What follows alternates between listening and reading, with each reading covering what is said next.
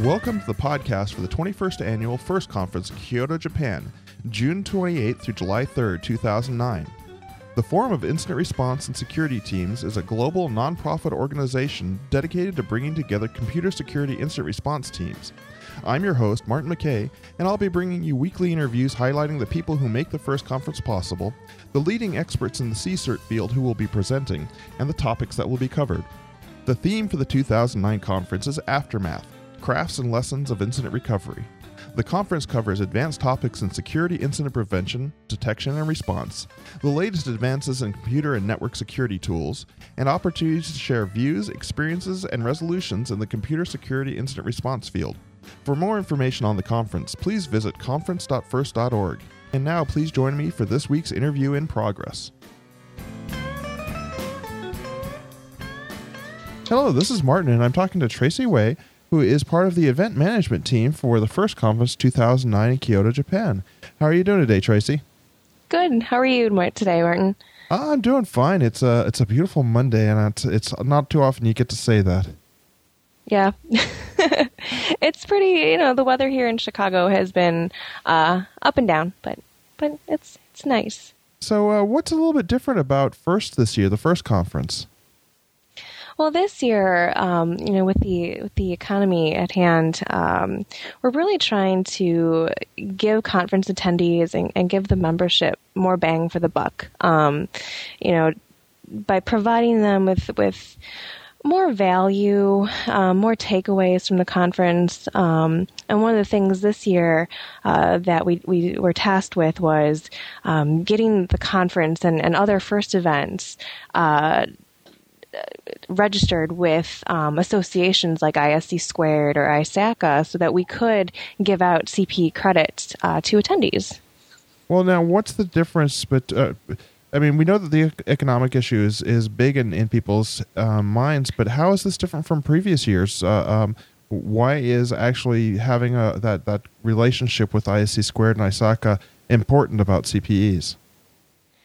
Well, definitely right now, we've noticed we've gotten a lot of inquiries in from, attendees that have come to past conferences year after year, but are finding it really difficult this year to get management to approve travel.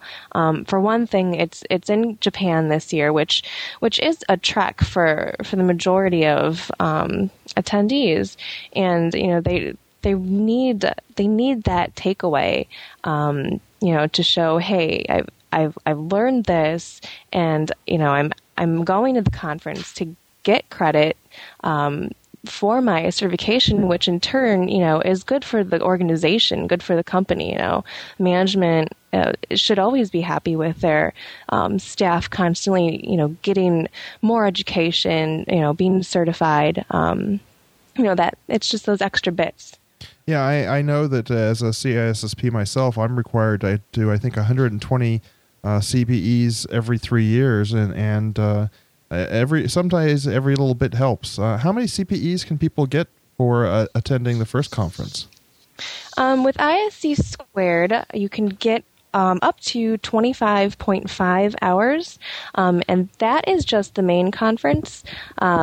If you attend Train the Trainers, which is a members-only training portion that starts Saturday and Sunday prior to the conference week, you can get an additional, I believe, 9.5 hours for ISC Squared credits. For ISACA main conference sessions, you can get up to 30, and with Train the Trainers, an additional 11. Wow, so you've really gotten a long way towards your year's CPEs just by attending this event.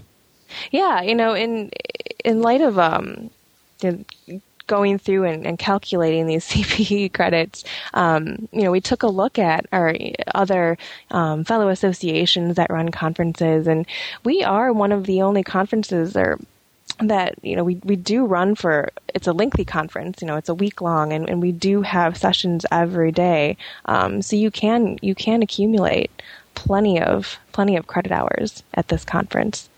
Now, I noticed that one of the things you're doing is that you're going to be actually transferring those credit hours automatically with ISC Squared. Is that all that difficult of a process from start to finish?